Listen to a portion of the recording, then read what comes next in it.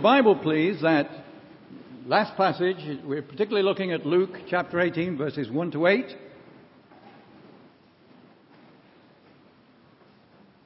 We usually say, I usually heard it said, and I think it would be applicable tonight, that be handy for you to have, it's always handy for you to have the Bible open.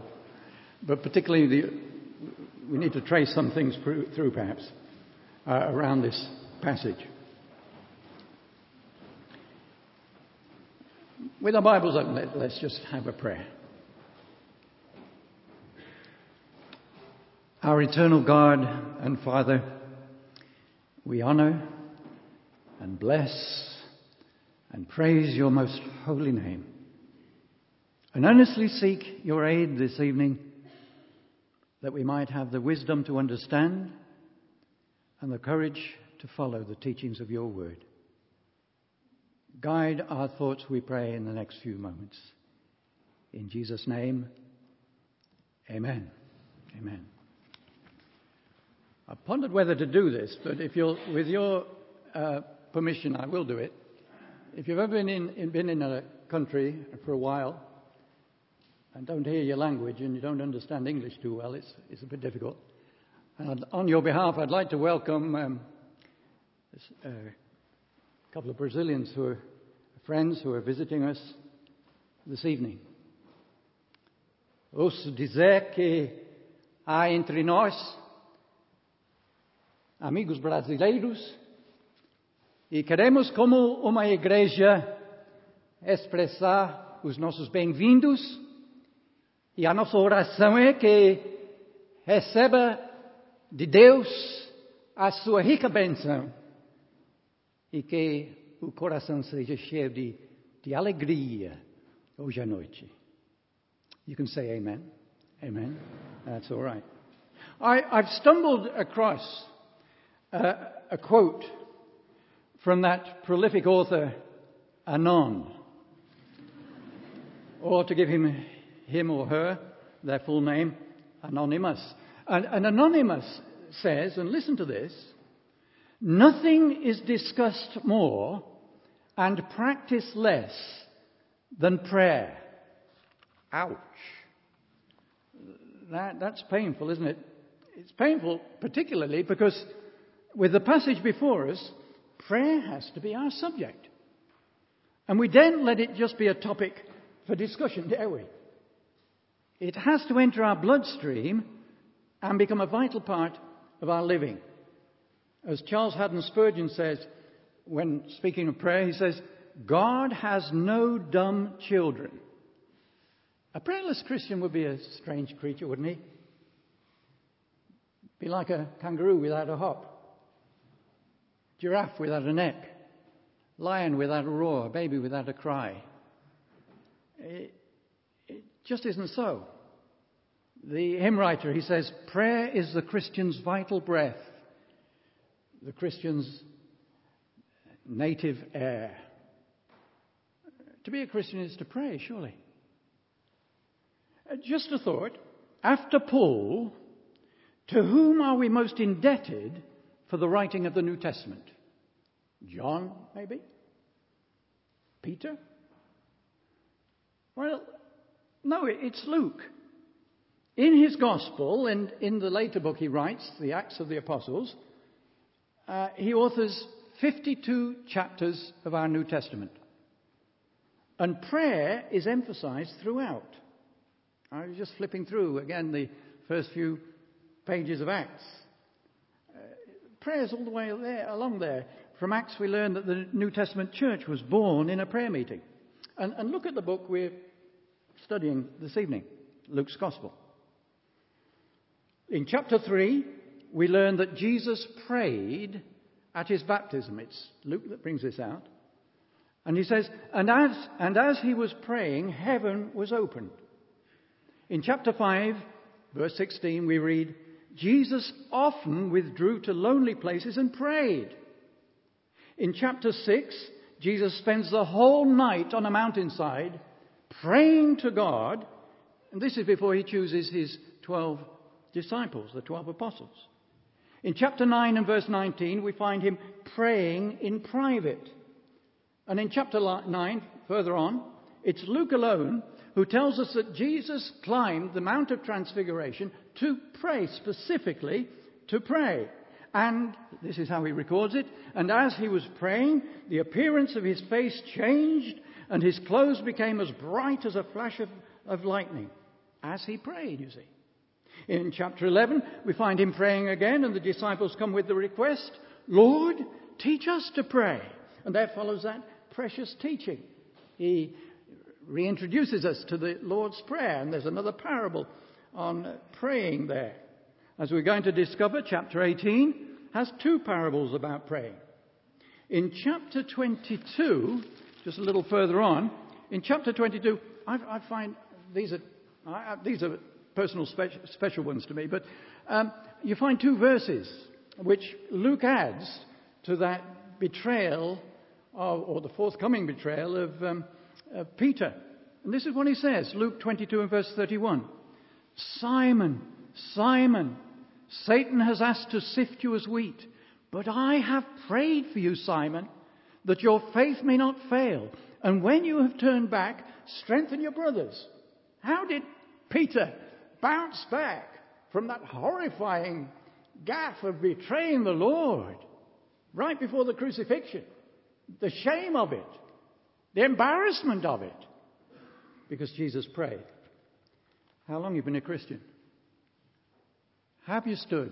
Have you stood? You do realize you've got a prayer partner in heaven, don't you? The one who ever lives to make intercession for us. Later on in chapter 22 there, it's Luke alone who tells us that at Gethsemane, being in anguish, he prayed more earnestly, and his sweat was like drops of blood falling to the ground. It's Luke that tells us that. In fact, in Luke's account, and in Luke's account only, Jesus ends his life in prayer. Father, into your hands I commit my spirit. Isn't it amazing? Isn't it amazing? Luke shows us that the one who least needs to pray is the one who prays the most. Doesn't that teach us something, do you think? Shouldn't that show us something? And so to our chapter 18. You'd wonder where we got there. Well, we're there. Chapter 18. We're going to... there are two parables on prayer. We're particularly going to take the first one from chapter 18, verses 1 to 8. So just 3 points. Persevering in prayer, perusing the parable, and pressing the point. You got that? Persevering in prayer, perusing the parable, pressing the point. My mother always told me to watch my P's and Q's. I was never one for Q's. I suppose it was something about being raised in wartime Britain with ration books and interminable queues, sandbags and shrapnel in the gutter to put in your pockets and wear a hole. Interminable queues. So queues aren't my favourite thing. So we'll stay with the P's, and the first one is persevering in prayer. That's verse 1. We give them the reason for the parable. Then Jesus told his disciples a parable to show them that they should always pray and not give up. We're immediately told what the lesson is. We're to always pray and not give up. We're all aware, I suppose, aren't we, of the promise to pray for someone that wilts away like a limp New Year's resolution. We know we should pray, because after all, Jesus in the Sermon on the Mount tells us when you pray, not if you pray, when you pray. Then why do we find it so difficult? Why is prayer so difficult? Especially when we face the apostolic instruction. Remember how the two little words that you have in English anyway, the two little words that you have in 1 Thessalonians chapter 5 from Paul, pray continually. Pray continually. But you see, it's not only apostolic teaching. Paul practices what he preaches. He's able to write to a church he's yet to visit, God is my witness, how constantly I remember you in my prayers at all times. He informs his young protege, Timothy. He says, night and day, I constantly remember you in my prayers. Out of his life experience and his heartfelt conviction, he exhorts the Christians in Ephesus, the Ephesian Christians. This is what he says. Ephesians chapter 6 and verse 18. And pray in the Spirit on all occasions, with all kinds of prayers and requests. With this in mind, be alert and always keep on praying for all the saints. Always keep on praying on all occasions. Always keep on praying. Isn't this the lesson Jesus is teaching? Chapter 18, verse 1, there it is. Who says the Christian life isn't a challenge?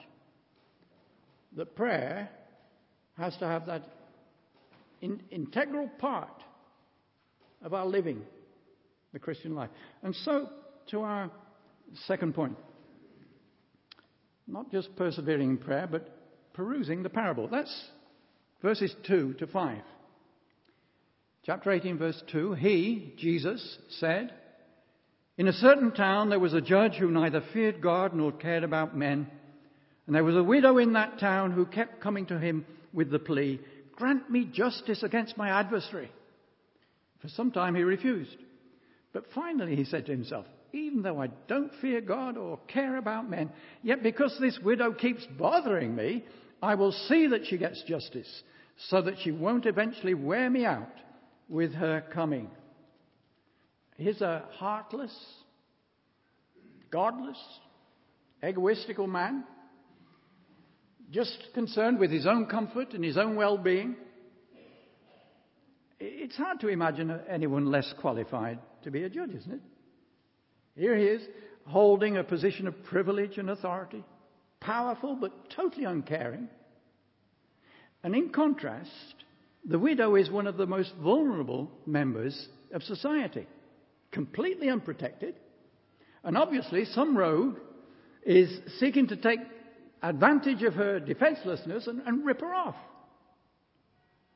But the judge just refuses to consider the case. There's no advantage in it for him.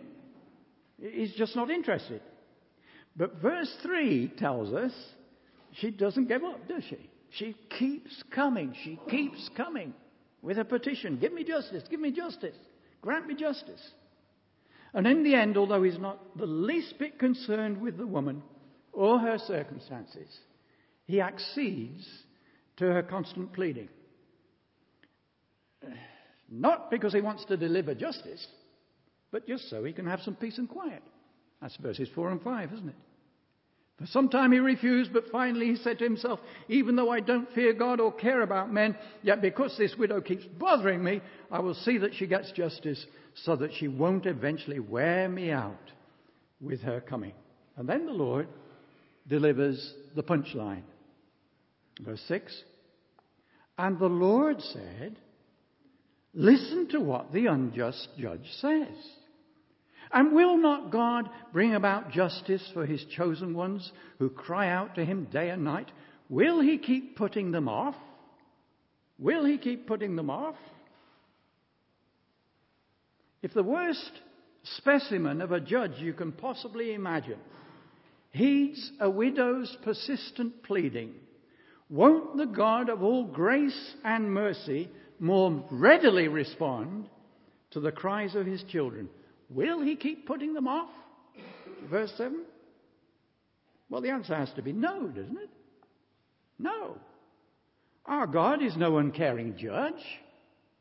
He's the loving Heavenly Father, surely. Perusing the parable. Now pressing the point. Because we can struggle here, can't we? If he will respond and won't keep putting them off, as we're told in verse 7, why do some of our constant prayers never seem to be answered? There's no easy reply there, is there? The response to Paul's earnest, thrice-repeated prayer in 2 Corinthians 12 might help us. You know, Lord, this thorn in the flesh, this illness, whatever it is, Lord, it's impeding my ministry, Lord. Lord, take it away. Here's a man who knows how to pray, and he's praying. And the Lord said no, didn't he? In so many words, no. No, Paul, my grace is sufficient for you. You're going to discover all over again, Paul, that my power is demonstrated, is perfected through your weakness. And so it goes on and says, oh, well, I'll glory him. Well, maybe that'll help a little bit. But ultimately, aren't we left with the Lord's own prayer in Gethsemane? As he faces the dark horror of the cross, my Father, if it be possible, may this cup be taken from me. Yet not as I will. This is the Son of God. Yet not as I will, but as you will. Not my will, Lord, but yours. What we do know, and it's there in verse 1, and it's what the following parable tells us, we should always pray and not give up. I wonder, that missionary you said you'd pray for, have you persevered in your prayer for him or for her? You know, not just the same repetitive prayer. I can easily get that, can't it? You know, bless Joe, Lord, bless Joe. But imaginative prayers. Prayers for gospel obedience in their personal life and ministry. You know, gleaning information about their situation from their newsletters. I'll never forget the humbling encouragement received when, after 5.5 years in Brazil, in the north of Brazil, we returned to Britain for our first furlough. That was in 1964. We were taking meetings in Worthing, a long way from Sheffield, Worthing, pebbles and seaweed. We were there. And I was invited to show our slides to it was slide time then, invited to show our slides to 3 elderly ladies who lived together in a house to maintain a prayer ministry. One of the ladies wasn't able to be there, so the congregation was 2. I was projecting the slides simply for these 2 people. One was a widow who was nearly blind, and the other was her single lady companion. So when showing an Amazon jungle scene, I guess the widowed lady could just about glimpse a vague green blur. I've long forgotten her name, but I suppose I'll remember her companion's Christian name to my dying day. The blind lady kept interrupting the commentary. All the way through, she kept interrupting. With a shrill voice, she was saying, make a note of that, Mildred. Make a note of that. Bless her heart. You know why they were making notes, don't you? So that they could pray for us. I've often wondered how much Mildred and her 2 friends are responsible for any subsequent blessings received. How much we owe to their faithfulness in prayer and the faithfulness of our God, of course, in answering. And yet, I'm not convinced that this is the main lesson the passage is teaching. Have a look at verses 7 and 8 again. And will God not bring about justice for his chosen ones who cry out to him day and night? Justice, you see, justice. Will he keep putting them off? I tell you, he will see that they get justice, and quickly. However, when the Son of Man comes, will he find faith on the earth? It's clearly making reference to justice delivered when the Lord returns at the end of time. You know the old adage, a text without a context is a pretext. So we need to look at that. You do know, don't you, that when Luke wrote his gospel, he didn't write it in chapters and verses. We're ever so glad that whoever did that centuries later did it. Otherwise, we'd never find John 3:16. But it wasn't written that way. It's a whole document with no interruptions. In fact, there was, in the original, there was no punctuation too. But it's just one massive document. And when you look at the very first verse of our parable, chapter 18, verse 1, the very first word, then Jesus. Actually, the word is and, more literally, and Jesus. What's and? It's a conjunction. It's a joining word. What's it joining us to? The previous context. So have a little look at the previous context. So I'm just turning over a page backwards, and I'm looking at Luke 17. This is why I wanted you to see the Bible. Luke 17 and verse 22. You see, Jesus is in the parable, he's speaking to his disciples. He's turning to whom now? To his disciples, verse 22. Then he said to his disciples, the time is coming when you will long to see one of the days of the Son of Man, but you'll not see it. Men will tell you, there he is, or here he is. Don't go running off after them. Some will say he's already come. They still say that. Jesus returned at the descent of the Holy Spirit on the day of Pentecost.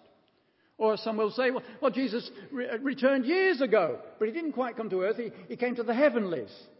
Don't go running off after them. Don't follow them. Don't follow them.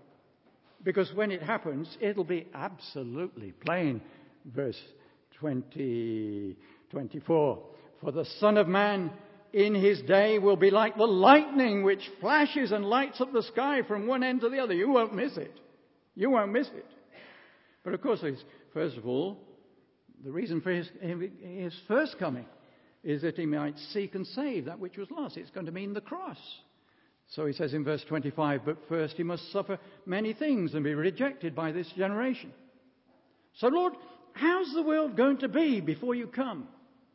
Verse 26, just as it was in the days of Noah, so also it will be in the days of the Son of Man. People were eating, drinking, marrying and being given in marriage up to the day that Noah entered the ark. Then the flood came and destroyed them all. It was the same in the days of Lot. People were eating and drinking, buying and selling, planting and building. But the day Lot left Sodom, fire and sulfur rained down from heaven and destroyed them all. How will it be, Lord? Well, it'll be like that. People will be buying and selling, marrying, divorcing. Just normal life without a thought, and then it will happen. Verse 30. It will be just like this on the day the Son of Man is revealed. So on that day, you don't bother about earthly things or your possessions. Verse 31, on that day, no one who's on the roof of his house with his goods inside should go down to get them. Likewise, no one in the field should go back for anything. Remember Lot's wife. She was overwhelmed by the disaster. Whoever tries to keep his life will lose it. Anybody trying to hang on to this earthly life or the things of this earth will lose it. And whoever loses his life, who denies himself to follow the Christ, who hides his life in Christ, whoever loses his life will preserve it.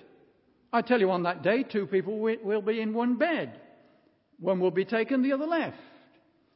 Husband and a wife. Wife and a husband. One taken, the other left. Two women will be grinding grain together. One will be taken, the other left. Two mothers standing at the school gates. One will be taken, the other left. Where, Lord? Where's this going to happen? Where, Lord? They asked. And this appears, doesn't it? It appears to be one of these proverbs from the time of Jesus, I would think. He replied, where there is a dead body, there the vultures will gather. But you get the picture, don't you? There are the vultures spiraling around, riding the thermals, looking down with their scraggy necks and beady eyes. And there in the herd, one tumbles over, twitches. Is that it? Sure is. And one spirals down, and soon the whole crowd are down. You'll see them. You'll see them going for it, crackling and fighting. When it happens, it's plain. Everybody will see it, says Jesus. Then Jesus told his disciples a parable. And Jesus told his disciples a parable. In view of that's going to happen, what should we be doing, Lord? Pray. Pray. I wonder, do you get the thrust? Look in the application in verse 7. And will not God bring about justice for his chosen ones who cry out to him day and night? Will he keep putting them off? Will he keep putting them off? Won't the just judge, God himself, won't he attend to the cry of his chosen ones, his elect people, when they constantly cry to him? Look at the scriptural, or I'll read it for you if you like, but you can find it if you want, the scriptural picture book. That's Revelation, full of symbols and pictures. Listen to this one. This is Revelation chapter 8, verse 3. Another angel who had a golden censer came and stood at the altar. He was given much incense to offer with the prayers of all the saints. It's the prayers of all the saints being offered. The prayers of all the saints on the golden altar before the throne. The smoke of the incense together with the prayers of the saints went up before God from the angel's hand. Then the angel took the censer, filled it with fire from the altar, and hurled it on the earth. And there came peals of thunder, rumblings, flashes of lightning, and an earthquake. What are the prayers? What are the prayers, the constant cries of God's people over the centuries that bring judgments, that bring justice on the earth? What are we taught to pray? Your kingdom come. Your will be done on earth as it is in heaven. A constant prayer for ultimate justice that will be answered. Will be answered. See the fulfillment of the promise. That's why I asked that particular reference or that particular passage be read. Second Thessalonians chapter 1. Let me just read 2 verses. Verse 6. God is just. He's not the unjust judge. No, that's the way he goes. But God is just. He will pay back trouble to those who trouble you, and give relief to you who are troubled, and to us as well. When will this happen, Lord? This will happen when the Lord Jesus is revealed from heaven in blazing fire with his powerful angels. Do you see? Do you see verses 7 and 8? The heart cry of so many will be answered. How does God allow that? Why doesn't he do something? It just isn't fair. But you see, God has done something, hasn't he? He's sent his Son to be our Saviour. He's intruded into human history. He's brought his Son to die on the cross. He has done something, and he will do something again. He'll send his Son to be our judge. And the lesson is this, surely. History has a focus. Justice will be done and will be seen to be done. We live in a moral universe where we are accountable to the holy God who created us. What does the Bible teach us? Man is destined to die once. No reincarnation in Scripture. Man is destined to die once, and after that to face judgment. Hebrews 9 and 27. Everything will be out in the open. Everything. Sordid backstreet crimes, high-level political corruption, major war atrocities. No Hitlers will escape by suicide in underground bunkers. Nor will the Mugabes of this world get away with their megalomaniac havoc that they've unleashed upon their countries. But here's the crunch. Here's the crunch. Without a Saviour, neither will I escape. Neither will I escape with my personal catalogue of shame and failure before God's holy law. And neither will you. All of us will be judged. We live in an unjust, fallen world, but ultimately, justice is at the heart of God's universe. You see that again, back there in Luke chapter 18, verse 7 and 8. And will not God bring about justice for his chosen ones, who cry out to him day and night? Will he keep putting them off? I tell you, he will see that they get justice, and quickly. How quickly, Lord? Well, he told us, didn't he, in the previous chapter there, that's where it is. As quick as a flash of lightning. Suddenly, unexpectedly, like in Noah's day, like at Sodom's destruction. But that's not all it says, is it? That's not all it says, is it? Look at the end of verse 8. However, this sobering question. However, when the Son of Man comes, will he find faith on the earth? There's no sign of end-time revival here, is there? No sign of all people being swept into the kingdom. Rather, isn't it a re-echo of the Lord's teaching in the Sermon on the Mount? Remember about the broad and the narrow roads? Do you remember? He says, small is the gate and narrow the road that leads to life, and only a few find it. When he comes, will he find faith on the earth? And the question hangs awkwardly in the air, doesn't it? It does for me. It hangs awkwardly in the air. At the very least, it seems to suggest that faith in Christ isn't prevalent amongst Earth's billions. That even with all the preaching and advance of the gospel, sadly, it's largely an unprepared and unbelieving world when he returns. Be like the time of Noah, like Sodom. But we can't leave it there, can we? I must apply it personally, and so must you. Surely you must. If I'm alive at his coming, or whether I'm ushered into his presence at death, the question is, will he find faith in my heart? Will he find faith in your heart? That personal faith, that repentant faith, that saving faith in the Saviour who went to the cross for us, bearing the hell-deserving penalty of my sin and of your sin. Will he find faith? We need to encroach just a little on the Lord's second parable in our chapter, just for two things. Not to mirror the self-congratulatory, self-promoting prayer of the self-righteous Pharisee. You've got that in verse 11.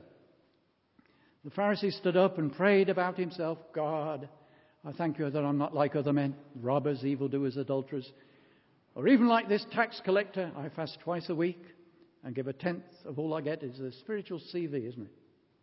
Lord, this is who I am. No question of sin here, is there? No question of sin. Of course, we wouldn't be as crude as to say that, would we? But we might not pray it, but it's there. I go to church. I take communion. I live a good life. And I'm not like that woman who lives at the bottom of the street. We all know how she lives, don't we? And no question of my sin, of how I've failed before a holy God. But we're not to follow the example. That's why the parable was told. But it's verse 13, isn't it? The tax collector stood at a distance. He would not even look up to heaven, but beat his breast and said, God, have mercy on me, a sinner. Now that's the prayer. That's the prayer. And because we know of the Saviour who went to the cross for us, we can intensify our cry to God. God, for the sake of your Son, the Lord Jesus who died for me on that cross, have mercy on me, a sinner. Save me for Jesus' sake.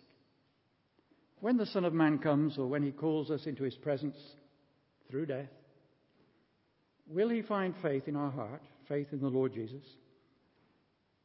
Now, only you can answer that. Only you can answer that. That's between you and God. Just end with a little anecdote. It'll be a few days ago that we had a crisis in our house. There was a spider in the bath. You know the picture, don't you? They sort of get in. They don't know what they're going after, but they get in. And they can't get out. Too steep. So this shows the tenderness of my heart. I thought that little thing needs to come out of there. Nothing to do about lack of masculine courage. I didn't just pick it up. That was simply because I didn't want to crush it, of course. So I got the towel. and dangled it over the side of the bath. A silly little thing. Here he is, the rescuer, saving him from the deluge to come. And with all his 8 legs, he's running away. You're not doing that, are you? Tonight? You're not doing that tonight. God has come. He sent the great rescuer, the Lord Jesus. Are you still running away? Honestly, are you still running away? Why is it? Because you're good enough? You're not, you know. Because you're too bad? That's why he came. Because of what family might say, my friends might say? What's God going to say? You say, well, how do I turn to him? Well, there's your prayer. God, be merciful to me, a sinner. Save me for Jesus' sake. This isn't playing about. This isn't playing about. This isn't about your mortgage. This isn't about stocks and shares. This isn't about buying a new car, a new house. This is your eternal destiny we're talking about. And God has sent his rescuer. How can we turn away?